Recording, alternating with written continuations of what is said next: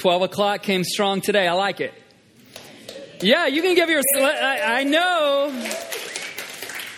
So if you didn't hear last week, we're asking people, so really we were going to start today asking people to shift out of 10:30 to be able to attend 9 or 12 because we've had this crazy, really unprecedented growth at Epic in the summer. Never in our history, in the 7.5 years have we been here, have we had the kind of growth that we've experienced the last 11 weeks, as of last week at least. And so we said it was coming, and a number of you made a shift today. So I think there's a big reward for those of you for whom it would be convenient to be here at 10:30. And the rest of you, I know you're here at 12 all the time if you wake up, right? Some of you are like, Ben, we need to keep growing because I need to get to that 1:30. Right now, all we have is 12 to offer you in terms of a late Sunday gathering, but we're thrilled that you are here. I want to give you a lot of things going on at Epic, but one date I want to give you is on September the 16th, we're going to kick off our big fall teaching series that we're calling Performer with this tagline, Living for Applause and Approval. I don't know about you, but I'm good with having an annual performance review, but I feel like I'm having a performance review every second of my life. Anybody else? Right? I'm trying to cross the street and the person gives me a look. I'm like, did I perform well or bad? Why are you looking at me like that? I was walking with my daughter, Kavita, full disclosure. By the way, you get things at 12 that 9 and 10:30 never get. So just know, this is just coming to my mind. I haven't even told my wife this. So I'm walking with my daughter, Kavita. I'm an on-the-go person. I just don't sit still. You probably can't imagine that. And so I have one person in my family who will walk with me for days, and it's our daughter, Kavita. We have great conversations. So we're walking last night. This woman about ran us over, at least in my mind. And Kavita's like, Dad, don't say that. She had her window down. I'm like, that's why I said it. I mean, what do you mean? What do you want to do? And I'm like, but then my daughter's calling me out. I'm like, wow, on the same walk. So we walked about an hour and 10 minutes. And on the walk back, I know that she's into kind of performing. She wants to be an actor or a singer. She told me that she's been telling us this for a while. And I said, I think I want to be an actor and a singer too. And no kidding. She said, what I knew was true, but your daughter shouldn't say this to you. She's like, Dad, you're a terrible singer. I'm like, but I brought you into our family. What do you mean? I'm a terrible singer. And so, yeah, I was getting graded all over that walk yesterday. I'm going to keep walking by myself. You're not allowed to come. Usually I'm begging everyone in the house, leave your video games, Shauna. You don't need to do that work. Let's go for a walk. Anyway, so life can feel like one big performance, right? Right? How you look, how you did that work, what the team thought about you, what the guy thought about you, what the girl thought about you. And what if, though, we could be freed from having to seek everyone else's approval in this world? And so I believe God wants to bring some freedom to our community and to the lives of our friends as well. And here's why I'm talking about September 16th today. It's 4 weeks away, as you know, but there's a lot of us in Epic Church, yourself probably included if you're part of our church, where we think, there's a day out there someday, one day, that I'm going to invite my friends, neighbors, and coworkers to come to church with me. But what we've learned is one of the things we can help you out with occasionally is to build courage in you for your one day somewhere out there to become a specific day. And so September 16th is kind of what we're all going to rally around and say, hey, I'm not going to do it one day out there. I'm going to do it for this date. Every Sunday at Epic's great, but there are specific Sundays where we just try to build courage in our congregation. If you're new to the scene here at Epic, to say, hey, I know you've been thinking about that coworker. You knew you would want to get around to it one day, and we just want to kind of build some courage and say, let's go for it on this day. And so that day is September the 16th. We'd love for you to come. There's a few seats at noon. This is really fun to see noon getting so full. Thank you for making the shift. Today, though, we begin a different series called After This, and I'll tell you why that series. You're like, after what? Ben, what if I wasn't here for this? What is after this? Have you ever had something in your life that you pursued with all of your heart? Yeah. Anything? And you don't have to, especially if he or she is in the room and they don't know that you're pursuing them. They don't know that's why you're at church today. We don't have to raise our hands right now. But has there ever in your life been anything that you went after with everything that you have? Just think about it. Has there been anything in your life? It could be a job. It could be searching for the perfect school for your kids. It could be certainly a man or a woman. It could be moving to San Francisco. Have you ever had something where you were willing to put everything into it because it was that valuable to you? I had a thing like this happen in the summer of 2001. It was June of 2001, and my wife Shauna and I were working that summer at a camp in West Palm Beach, Florida. It's actually where Will and Bea are from. And Shauna and I at the time, this is really key, important detail to my story. We had been married for 6 months, so we knew everything, and I was a perfect husband. And at this camp, Shauna's job was to oversee all of the mission work that happened in the greater Palm Beach area during the daytime. And I was the camp pastor, so I would be doing with 300 teenagers at night at Palm Beach Atlantic University what I'm doing right now with you all. I would give the message at night.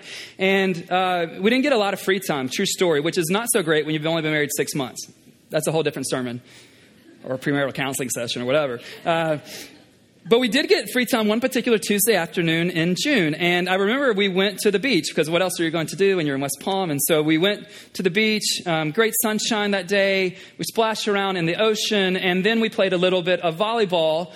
And it was great. And then we had to get back to camp, shower, get cleaned up, go to dinner, and I had to speak that night. But while I was getting ready that evening, I recognized and realized that my wedding ring wasn't on my ring finger.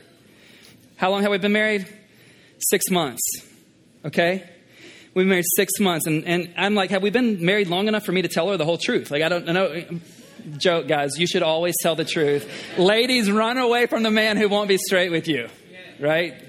So I realized that I don't have my wedding ring on. I really want to stay married.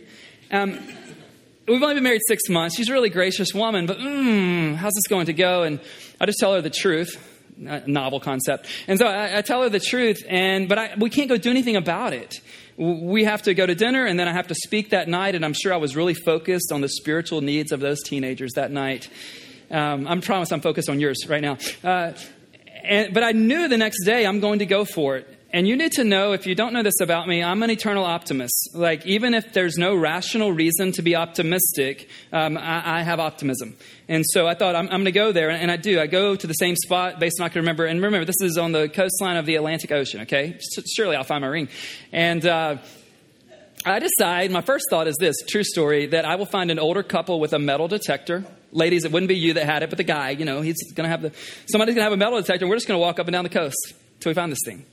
I get there and I'm like, that's a terrible idea. Then I look out at the ocean and I just surrender, to be honest. I'm like, if it fell off in the ocean yesterday, there is no way that my wedding ring is going to be found by me. It's been a long time since I was here yesterday. And then I remembered that we played volleyball, so I thought to myself, I'm going to go to the volleyball court. I know we rotated around, so I was standing in very different places, but our team was always on this side. So if I'm the side I was facing, like we're on this side, the net's here. And so I thought, here's what I will do. Ingenious idea, I think. I will start on the very back row from my far right. I will draw a square. I will dig in the sand, and then if I don't find it, I will draw the next square. So I'm doing it. I'm just drawing squares. That's a pretty good idea, right? I know you probably had something better, like, Ben, there's this amazing. I don't care. I'm 2001, okay? I do not have a cell phone.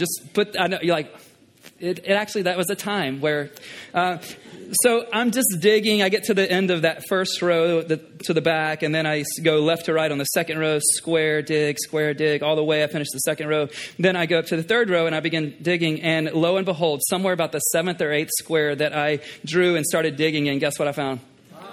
This guy right here. Now, some of you came in here today and you aren't sure if God exists, but now you are.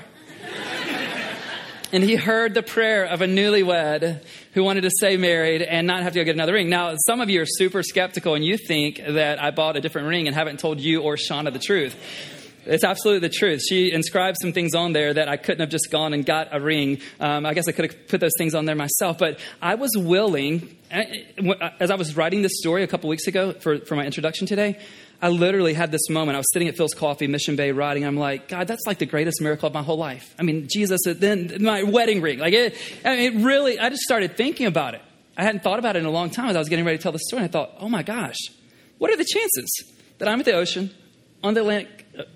Anyway, not the point. But I was willing to go after it with everything that I had. And here's what I want you to know about every one of us in this room. Every single one of us is after something. Every single one of us, the youngest and the oldest, the most spiritual and the most agnostic, we're all after something. Every single one of us is after something. And if I could be honest, most of us are after some things, right? There are lots of things that I'm after and many things that you are after. It could be pleasure or wealth or success or pleasing people or protecting your children or romance or having the stock go public or beginning a company and getting the right kind of funding. It could be a million things, but every single one of us is after something. And what I want to ask you as we begin the After This series, really it's a play on words in two ways. First, what are we after? So I'm after this. I'm after this as my number one pursuit. But we're also playing on words in this way. We think it really matters when it comes to all of the things that you're after in life. We think it really matters what order those things are in. Because if we get something in the wrong place from where it actually should be, then it's going to dictate everything else about our lives. So we're after this, we're pursuing something, and we want to make sure that everything else in our life comes after the thing that should be most important. So that's what our aim is in this series. And the question I want to ask you is, what is it that you are really going after in life? What is it that you are really going after in life? And the reason I use this word really is because it won't help any of us to give the answer that we think is the right answer or should be the right answer, especially because we're in church, right? So everybody knows Ben Jesus, of course. What are you after? What are you really after?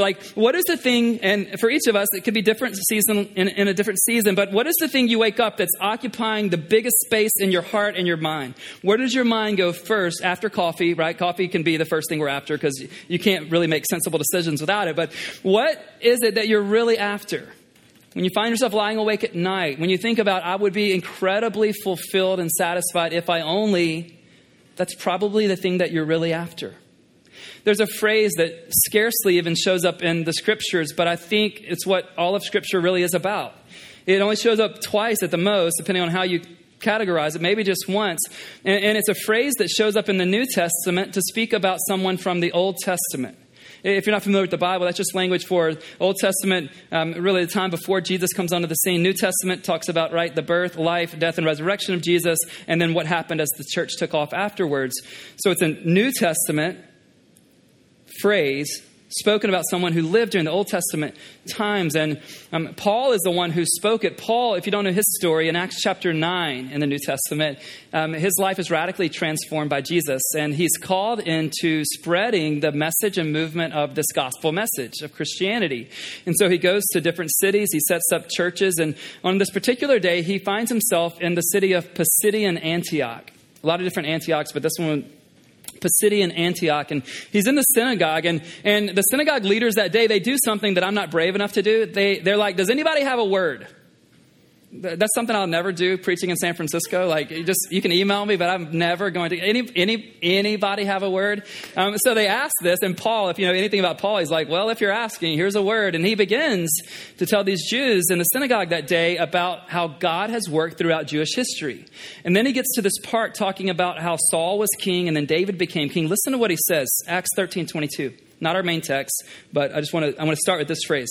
He says, after removing Saul, because the nation of Israel, they asked for a king, he made David their king. God testified concerning him, concerning David. I have found David, son of Jesse, a man after my own heart. He will do everything I want him to do. That phrase that I want us to lean into and focus in these 4 weeks is a man after my own heart. God making this declaration, I have found a man who's after what? He's after my own heart. What would it possibly look like to be a man or woman after God's own heart? What would that even look like? And you're like, Ben, for some super spiritual person? No, for you, sir, or for you, lady. What would it look like in your life to be a man or woman after God's own heart? I want to answer that question over these weeks. In fact, we're going to spend the bulk of this series talking about what you and I are after. But before we get there, I believe there's a better question that we should lead with, and it's this question. What is it that God is after? If he's a pursuer of anything, what is he pursuing? If he's on the hunt for something, what is he hunting? If he is going after something with everything in his own being, what is it he's going after? Samuel was the prophet that God used. If you know the story at all, it's that Israel asked for a king. They no longer want God to be their king. They asked for a king, and God, this is crazy. Sometimes we ask for things that we shouldn't ask for, and God knows we shouldn't ask for, and God gives it to us. And so they get a king, and this king is Saul. And eventually Saul has some major issues, right, on who he's going to worship. He gets a little bit jealous when he hears that he's only killed 1,000, but the song says David killed 10,000. He's a jealous man. And there comes this moment in 1 Samuel 13:14 where Samuel, representing God, tells Saul that you're no longer going to be king, and listen to the person who he describes. Samuel speaking, but now your kingdom, talking to Saul, will not endure. Listen to this. What is God after? The Lord has sought out a man after his own heart and appointed him ruler of his people because you have not kept the Lord's command. Saul, you've been after something else. Saul, you've been pursuing your own kingdom. You've been after your own thing, and you're not going to stay the king because God is seeking something else. God is after a man who's after his heart. God is seeking after people who are seeking after him. Let me go to you again. I like the way it rolls off the tongue, and I want us to lean into it. God is seeking after people who are seeking after him. Now, when I make that statement, what might come to mind first is that we are the ones who originate and we initiate the pursuit. I want to say something different about that in a moment. I don't think it's us initiating the ultimate pursuit. I believe God does the initial nudging, and then we get a chance to respond, okay? More on that in just a little bit. But God is seeking after people who are seeking after him. It's not in my notes. It won't be on the screen, but I was thinking this morning about 2 Chronicles chapter 16, verse 9. It said, the eyes of the Lord range throughout the earth. What is he looking for? What is he looking for? So that he might find those whose hearts are fully committed to him. Now, this might intimidate you a little bit, so I want you to take it the right way. But when it comes to you this morning, not just the general you, right? Aren't you glad when somebody up here doing what I'm doing today, like, hey, generally you guys need to think about this? I mean you, okay? I mean like you and you and you and me. When it comes to you, God's looking for something. I hope that you came to Epic today, maybe for the first time, because you're looking for something. Hopefully you're looking for community, or even better, you're looking for God himself. I want you to know, wherever you're at in your faith journey today, God is looking for something in you and from you.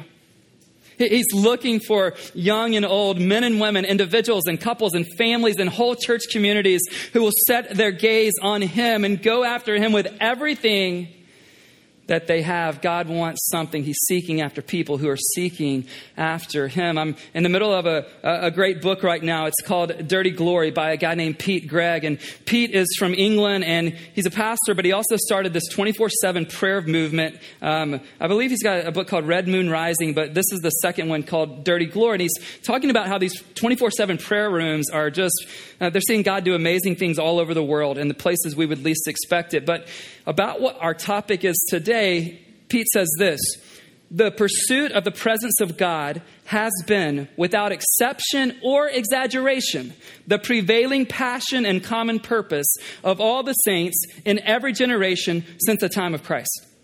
I love that. He's not saying this was random. It was occasional. It was only for David. It was only for spiritually elite people. He's saying when it came to doing the will of God, when you look back 2,000 years of our spiritual heritage and the Christian history that exists, the people for whom God was most pleased to do the most in and through are the people who made the presence of God and the pursuit of that presence their prevailing passion and common purpose of their lives. He said this is for all saints in every single generation since the time of Jesus. Is it your prevailing passion? Is it mine? And again, this isn't about guilt and shame, but let's just use our imagination. What would it look like for your individual life, for the pursuit of God's presence to be your prevailing passion? And not going public with a stock. Like, Ben, can that be somewhere? It can be somewhere. It comes after this. And not getting married one day. I will pray that husband into existence. After this. Growing this church big. I would love to see our church grow big, to reach more people for the right reasons. But oh my goodness, to me, that's got to come after this. What if we made in our families and in our relationships and in our church, what if we made the pursuit of the presence of God the prevailing passion of our lives? And again, let that word not bring you guilt and shame. Let it bring you excitement at the possibility of this could happen in my own life. Because I don't know about you, but we see other people's stories and we think that we have to live in the presence of God through a secondhand story, right? And I love when people go, I either love or I'm really intimidated when people are like, yeah, I was praying and God, the heavens broke open. And I'm like, man, never happened to me. And I love hearing other people's story, but you know what I want? I want to experience the presence of God personally, right? There's this thing in theology called the priesthood of the believer, meaning you don't have to come to some man or like me or woman who's a priest or pastor or prophet or anything else. You get direct access to God. And it's been said that we have all of God that we want. A.W. Tozer, he wrote a book in 1949 called The Pursuit of God. This is my copy. And I could commend a lot of books to you in this series, but this would be the one I would go to. It's the one that's helped me, and I've read it over and over and over again. And some of you are really pumped because you're like, oh, that's awesome, Ben. That's a thin book. It is. It is. It is. I won't talk about how weighty the matter of the book is, but 121 pages, you're like, what's the type like? It's okay. You're going to be okay. You cannot have my copy, but I will help you get one if you need one. And two of the things that he has said I want to share with you now when it comes to where does this pursuit begin? He says this: we pursue God because and only because he has first put an urge within us that spurs us to that pursuit. So the reason we go after God isn't because we're like, I had a bright idea. He secondly says, the impulse to pursue God originates with God, but the outworking of that impulse is our following hard after him. In the Epic community, we use language like this all the time. In every endeavor, there's a part for God to play and a part for us to play. We're passionate about this, and we see it all throughout the scriptures. And so when it comes to the seeking hard after God, what is God's part? God's part is to put something in us that causes us to go after him. Our part is to go after him. I can remember a day long before I started living for Christ, just a day in my bedroom, maybe 4th or 5th or 6th grade. And I wrote it down on a sheet of paper, a little note, a sticky note, and I put it on my dresser. And I just said, there's got to be more to life than this. And looking at the time, I didn't know what that could be. And I probably tried a lot of things. I'm not the only one, right? I'm assuming, and I'm not the only one. And I just wrote, there must be more to this life than this. And looking back, I go, God, that was you. That was you telling me, Ben, you can't be satisfied with something that can't satisfy you. It begins with God. Well, for our main text today, and don't be nervous. You're like, how long is this sermon going to be? For our main text today, I thought, what better than to hear from the man who was a man after God's own heart? And what better than to hear from David telling us what that passionate pursuit of his life looked like. So if you have a Bible or you've got the YouVersion app with all of our notes and text up there, Psalm 63. And I want to ask you to stand with me as I read verses 1 through 8. And again, as you hear David, this might be a little intense if you're like, Ben, I don't really do the spiritual thing. Know that what's available here and what his experience is, it's actually available for all of us. This isn't just, oh man, at some time in history, people could know God like this and pursue him. It's in our time in history. Guys, it's in our generation. Unless God's removed his presence for good, which he hasn't, then you and I still have an opportunity to live this out. So here's the man after God's own heart telling us what that looked like. He says, you, God, are my God. Earnestly I seek you. I thirst for you. My whole being longs for you in a dry and parched land where there is no water. I have seen you in the sanctuary and beheld your power and your glory. Because your love is better than life, my lips will glorify you. I will praise you as long as I live, and in your name I will lift up my hands. I will be fully satisfied as with the richest of foods. With singing lips, my mouth will praise you. On my bed, I remember you. I think of you through the watches of the night. Because you are my help, I sing in the shadow of your wings. I cling to you. Your right hand upholds me. You may be seated. David is in a wilderness or a desert.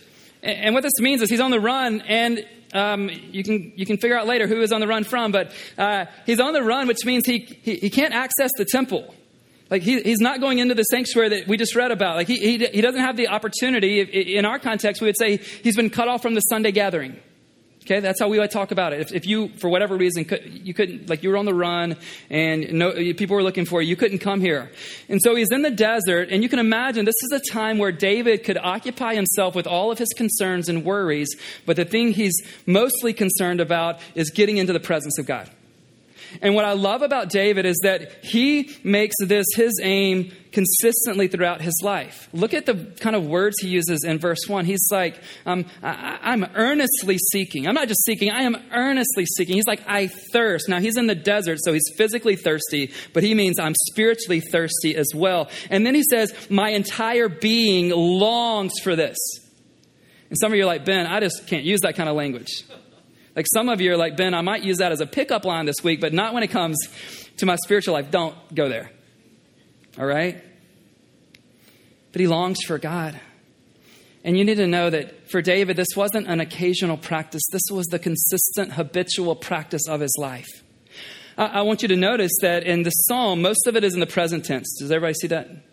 Most of it is about, here's where I'm at right now. I long, I seek, I thirst.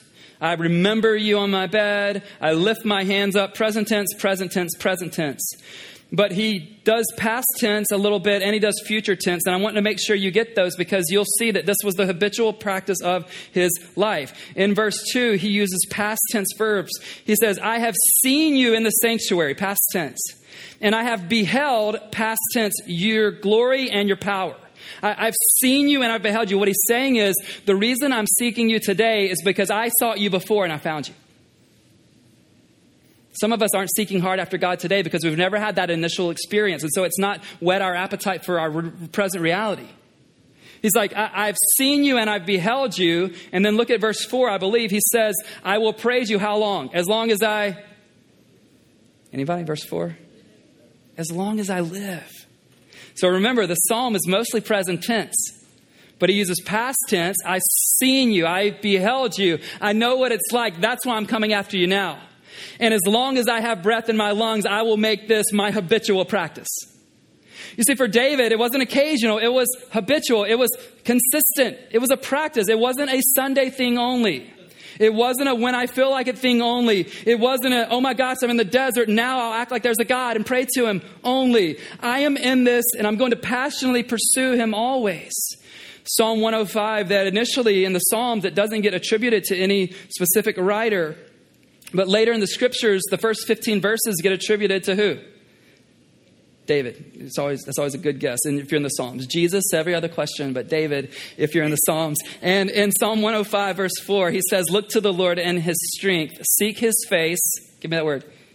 Always. Always.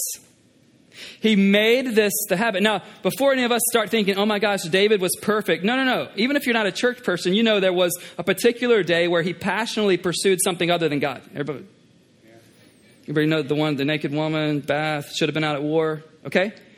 So he didn't get it right every moment or every day. But still, even as the scriptures look back on his life, they declare this man was a man who was passionately pursuing the presence of God.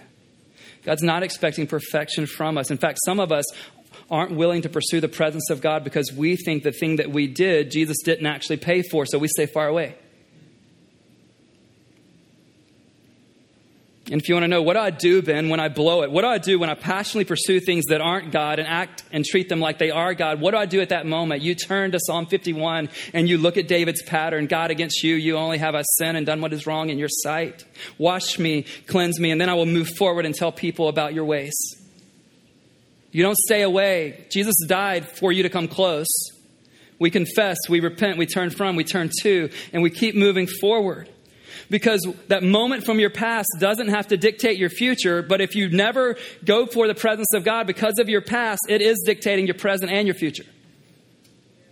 I feel like I'm ready to preach at noon. I don't know. I'm like, man, I don't even have my sneakers on. I'm going to calm down for those of you like, Ben, I don't know. You and David, a little intense. As he moves throughout this psalm, in verse 4, he says, in your name, I will lift up my hands. Now, some of you've come into Epic or maybe a church like Epic, and you're like, what is this new phenomenon with people lifting their hands during music? It's an ancient phenomenon. And you're like, oh, okay, that's good to know, Ben, but I'm not expressive in my worship. I saw the video of you at the ball game.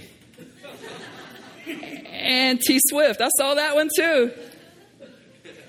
I've heard that when you and your company ship a new product, you kind of do the same thing. We did it. But no, man, I'm at church. I don't worship. You worship? Every one of us is after something. We all are also worshiping something. Every one of us. And whatever we worship, it's because we esteem that thing or that person as the ultimate prize and value in all of life. And so we're willing to seek after that with everything that we have. And all he's saying there is, I'm moving into a posture of worship, even though I'm in the desert. Even though I'm not the place that I wish I was, right? As well with my soul. I'm going for it. I'm going for you. This is what I need. And guys, most of us are convinced that we need something other than the presence of God most in our lives. Most of us are convinced, myself included, that what I need most is for my kids to get into the right school. Most of us are convinced that what our church needs most is this new strategy, and I am a strategic thinker. What I need most is for my business to really take off. I hope it goes well. But what I want to convince you, the thing that you should be after most and let everything else be after that, is the pursuit of the presence of God as the prevailing passion for your life and for our church. I had a chance to pray with my kids last night. It's something that we do every night. And no, I don't do that because I'm a pastor. I do it because I want God's presence in their life, okay? And we say to each of them, it's like, what do you want me to pray for? And with school starting tomorrow for our 3 younger kids, you know, it's stuff around school, like anxiety and peace. I mean, against anxiety. They weren't praying for anxiety. They had it. God, would you please make them anxious? Because they can't be anxious. No, we're praying for peace, right? Out of their anxious situation. And we're praying for friendships. And what my kids know, and what I struggle with but have to keep leaning into, is I want so many good things. I'm going to fight like you know what to make sure my kids have a great life. I am. I'm going to fight like you know what to make sure they get into the right colleges. I'm going to ask you who came from the great colleges that I didn't to write a letter on their behalf. Just know that's coming, all right? We're 4 years away. We're going to get there. I'll do whatever I can. But I will tell them, because I honestly believe what I want most for them and what I want most for you and what I want most for me, I believe the presence of God will be the greatest distinction you can have over your life. The presence of God will do for you what a university degree from Stanford will never do. The presence of God will do for you what $50 million in funding will not do for you this week. The presence of God will do for you what no amazingly beautiful woman or this incredibly strong and handsome man can do for you. And what I want to do right now is just step away from some spiritual thought for a moment. And some of you are like, Ben, yes. Like, give us something besides the spiritual stuff. 2 things I want to say if that's what you're asking for. Number 1, this is a church. Number 2, let me just give you a logical question. Just logic. Let's not even go spiritual for this moment. I think God uses logic. Can the thing you're asking to do everything for you actually do what you're asking it to do? If so, give your life to it. Just logic here. Can he or she do what you're asking them to do? Can that success margin or level do what you're asking it to do? For me, if I'm in the wrong zone on today's topic, Ben, if you have 1,000 people at Epic one day, will that be satisfying for everything you need? 2,000, right? Ben, if your kids get into this college and you actually don't have to start driving Uber and Lyft to pay for their college, will that be sufficient for you? Can it do what you're asking it to do? Could it be possible that you're asking a job or a man or a woman or wealth or anything else to hold the weight of being your God, something they are incapable of doing, even if they're the very best? Can it do what you're asking it to do? In verse 5, he says, I will be fully satisfied as with the richest of foods. David's imagining being at the very best and most incredible banquet or feast and having the best delicacies offered and going, this is what your presence is like. I have everything I need when I'm here, and I'm overwhelmed that this would be set before me. Here's what's true for all of us. All of us are willing to seek earnestly after what we believe will fully satisfy us. All of us are willing to seek earnestly after whatever we believe will fully satisfy us. It reminds me of what St. Augustine said in his work, Confessions. You have made us, he said, to God for yourself, and our hearts are restless until they can find rest in you. A prayer I'm going to pray for you before we leave today that won't make you really happy with me perhaps is that God will make you restless until you realize that the thing you should be after most is him. You're like, did you say miserable? No, don't put that on Twitter. I didn't say miserable. I said restless. And here's why it's a gift to you and I when God allows us to be restless, when we set our hearts on anything else. Because if he allowed us to be satisfied with something less than himself, we would miss everything. We'd miss it all. As David goes on, he says, on my bed, I remember you through the watches of the night. In verse 8, he says, I cling to you. Your right hand upholds me. You know what he's saying there? He's saying, God, I'm not going to let go of you, and I'm confident you won't let go of me. I'm clinging to you. And that literal word is to follow hard after, or allow no space between you and whoever it is you say you're clinging to. And then he's like, and God, you've got me. I've got you and you've got me. Now, why don't we seek God like David did, or the 4 or 5 of you who do this perfectly? Why, the rest of us, why don't we seek God like David did? I think a few reasons. One, I think we don't believe about God what David believed about God. Number 2, I think we just haven't ever experienced God's presence in this way, so we can't really talk about it. It's like if I go to a restaurant and I come back and tell you it's amazing, like you can't really talk about how amazing it is till you try it, right? And you'll doubt whether or not it's true. Case in point, how many of you have had your lives changed by the special breakfast sandwich at Devil's Teeth Bakery? Anybody? Just hands high. All right? Yep. Keep them high. For the rest of you, now you have to decide if you're going to believe us. 40th and Noriega, I think, somewhere like that. It's just, you're like, some of you, this is, again, you'll see the analogy. Just some of you are like, oh, how good can a breakfast sandwich be? Go try it. Go try it. You're like, I don't do gluten. Well, you will. You will. Manny, I'm trying not to hurt you. I know we got to keep you healed up over here. But it's the same thing. Some of us, it's not that we wouldn't want that experience with a God. We just don't know about that because we've never had it. And what David, he also authored Psalm 34. And in verse 8, he said, just taste and see that the Lord is good. You don't have to believe me about the breakfast sandwich, but drive out near the ocean. He's going, taste and see. If you get in on this, then you'll understand why I'm longing and thirsting and earnestly seeking it. You'll understand that even though I'm going to be the king, it's not enough for me to be the king. I need something better than kingship. So he presses on with his life. And I think sometimes we don't seek God like he did because we aren't sure we're going to find him in the end. That's where I love the promise from God by way of the prophet Jeremiah in Jeremiah 29:13, where he says, you will seek me and find me when you seek me with all your heart. Not casually, not occasionally. I'm not looking for one of your 168 hours on a Sunday. That won't be enough. But with everything that you have, run after him. With all that you and I have. Now, what makes me think that God will actually respond to us if we seek him? I think the scriptures are filled with that, and my own experience is filled with that. And there are men and women all over this room who could tell you about a season in their life when they set their heart to seek God and they found him, sometimes in really obvious ways and sometimes in crazy ways. Well, what does this practically look like? Let me take the pastor hat off for a second and just tell you what this looks like in my personal life. I don't think I've got a market on seeking God. It just, based on my personality, what I've discovered. Let me just tell you what, for Shauna and I, or just say for me, I will not bring her into this. For me, it means getting up early enough to give space to seeking God before I have to seek where the waffles are for my kids. Okay? It means that I'm up early enough. Now, I've worked out a deal with God where I know that in this message series, I'm telling you, you should have nothing before God. But God and I are cool with coffee actually being before, or just so that I can understand what you're saying, Lord. You know how this works. You created this. It came from the ground. And so if I get some, I can hear you better. Otherwise, I won't hear you at all. So start with coffee. That's okay. And then I just sit in silence for a bit. In fact, it's a little bit humorous. Shauna and I light a candle. She's got her chair. I've got mine.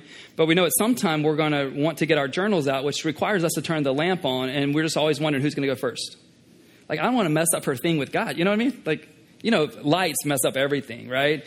But eventually we do that. And I'm getting into the scriptures. I'm also noticing, where is my heart wanting to run after something else? Right? I've got these hires to make at Epic Church. I want to just get consumed with that. Those kind of things. What am I nervous about with my kids? What am I trying to lead them in? And am I pointing them in a direction that God wants for them? And then throughout the day, just going, hey, if I were seeking God, how would I make this decision? And then seek God before making the decision.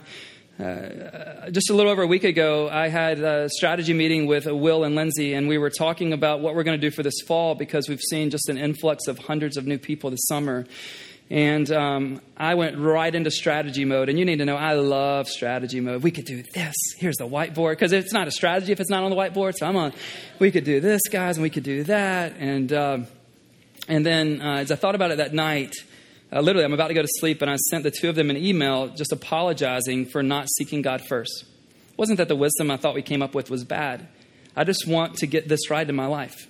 So I just want to confess that. But that's what it looked like. To go, God, I don't just want what the book says to do. I don't just want to do what we've done in the past in these moments at Epic. I don't even want to do what I think is a brilliant idea. God, I want to do what you want to do. What would it look like for you and I to seek God? And today, I want to pray that God would begin to stir this up in us. Let's not get consumed with how far we are from having the pursuit of God be the prevailing passion of our lives. Let's just start making a step. For some of you, that step is, here's all you need to do today. God, I don't desire you in this way, but I want to desire you. Let's just start there. Others of you, it's going back and remembering, I've seen you, I've beheld you. Others of you are in a hard time singing It Is Well with my soul. And you're thinking, okay, God, I want to resolve like David did. I'm going to praise you as long as I live, even if I don't get the job, even if I never get the marriage, even if we never see success as a company, whatever the case may be. God, I want you. I want you. And I believe what we'll find is God being faithful.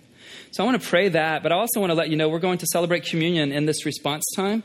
After I pray, there will be a station here and then one on the ground and then about 2/3 of the way back on that side, where if you're a Christian, we're just going to come to the table and say, Jesus, we're taking your body, the bread that represents your body, as we dip it into the cup representing the forgiveness of sins that Jesus paid for us. I want you to think about this today.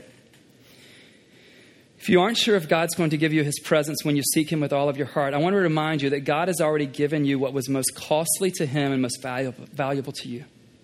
Paul said it this way in that great chapter of Romans 8, verse 32. It says, he who did not spare his own son, but gave him up for us all, how will he not also, along with him, graciously give us all things? I don't think his presence will be kept out of all things. He's wanting to be sought after. And he's looking for men and women, and maybe even an entire church community that makes the pursuit of the presence of God their prevailing passion. Let me pray for you. God, I thank you that your Spirit is alive and it is empowering us in this moment. And I pray that it would sink the truths of today deep into us. God, all over this room, we're maybe at different places. And so we need you to meet us where we are. God, some just need to go, God, help me to desire this. Others need to say, God, I forgot. God, some of us need to go, God, I've made this other thing my number one prevailing passion, and I need to go, that can't do for me what I'm asking it to do. So let me make you and your presence and your favor for my life what I'm after most. God, could we become like David? Could we become men and women after your own heart? God, as you look into our hearts this morning, find us faithful to be who you've called us to be, to go after what you've called us to go after. God, would you help us know that what we read today, it's not just for superstars like David, it's for every person.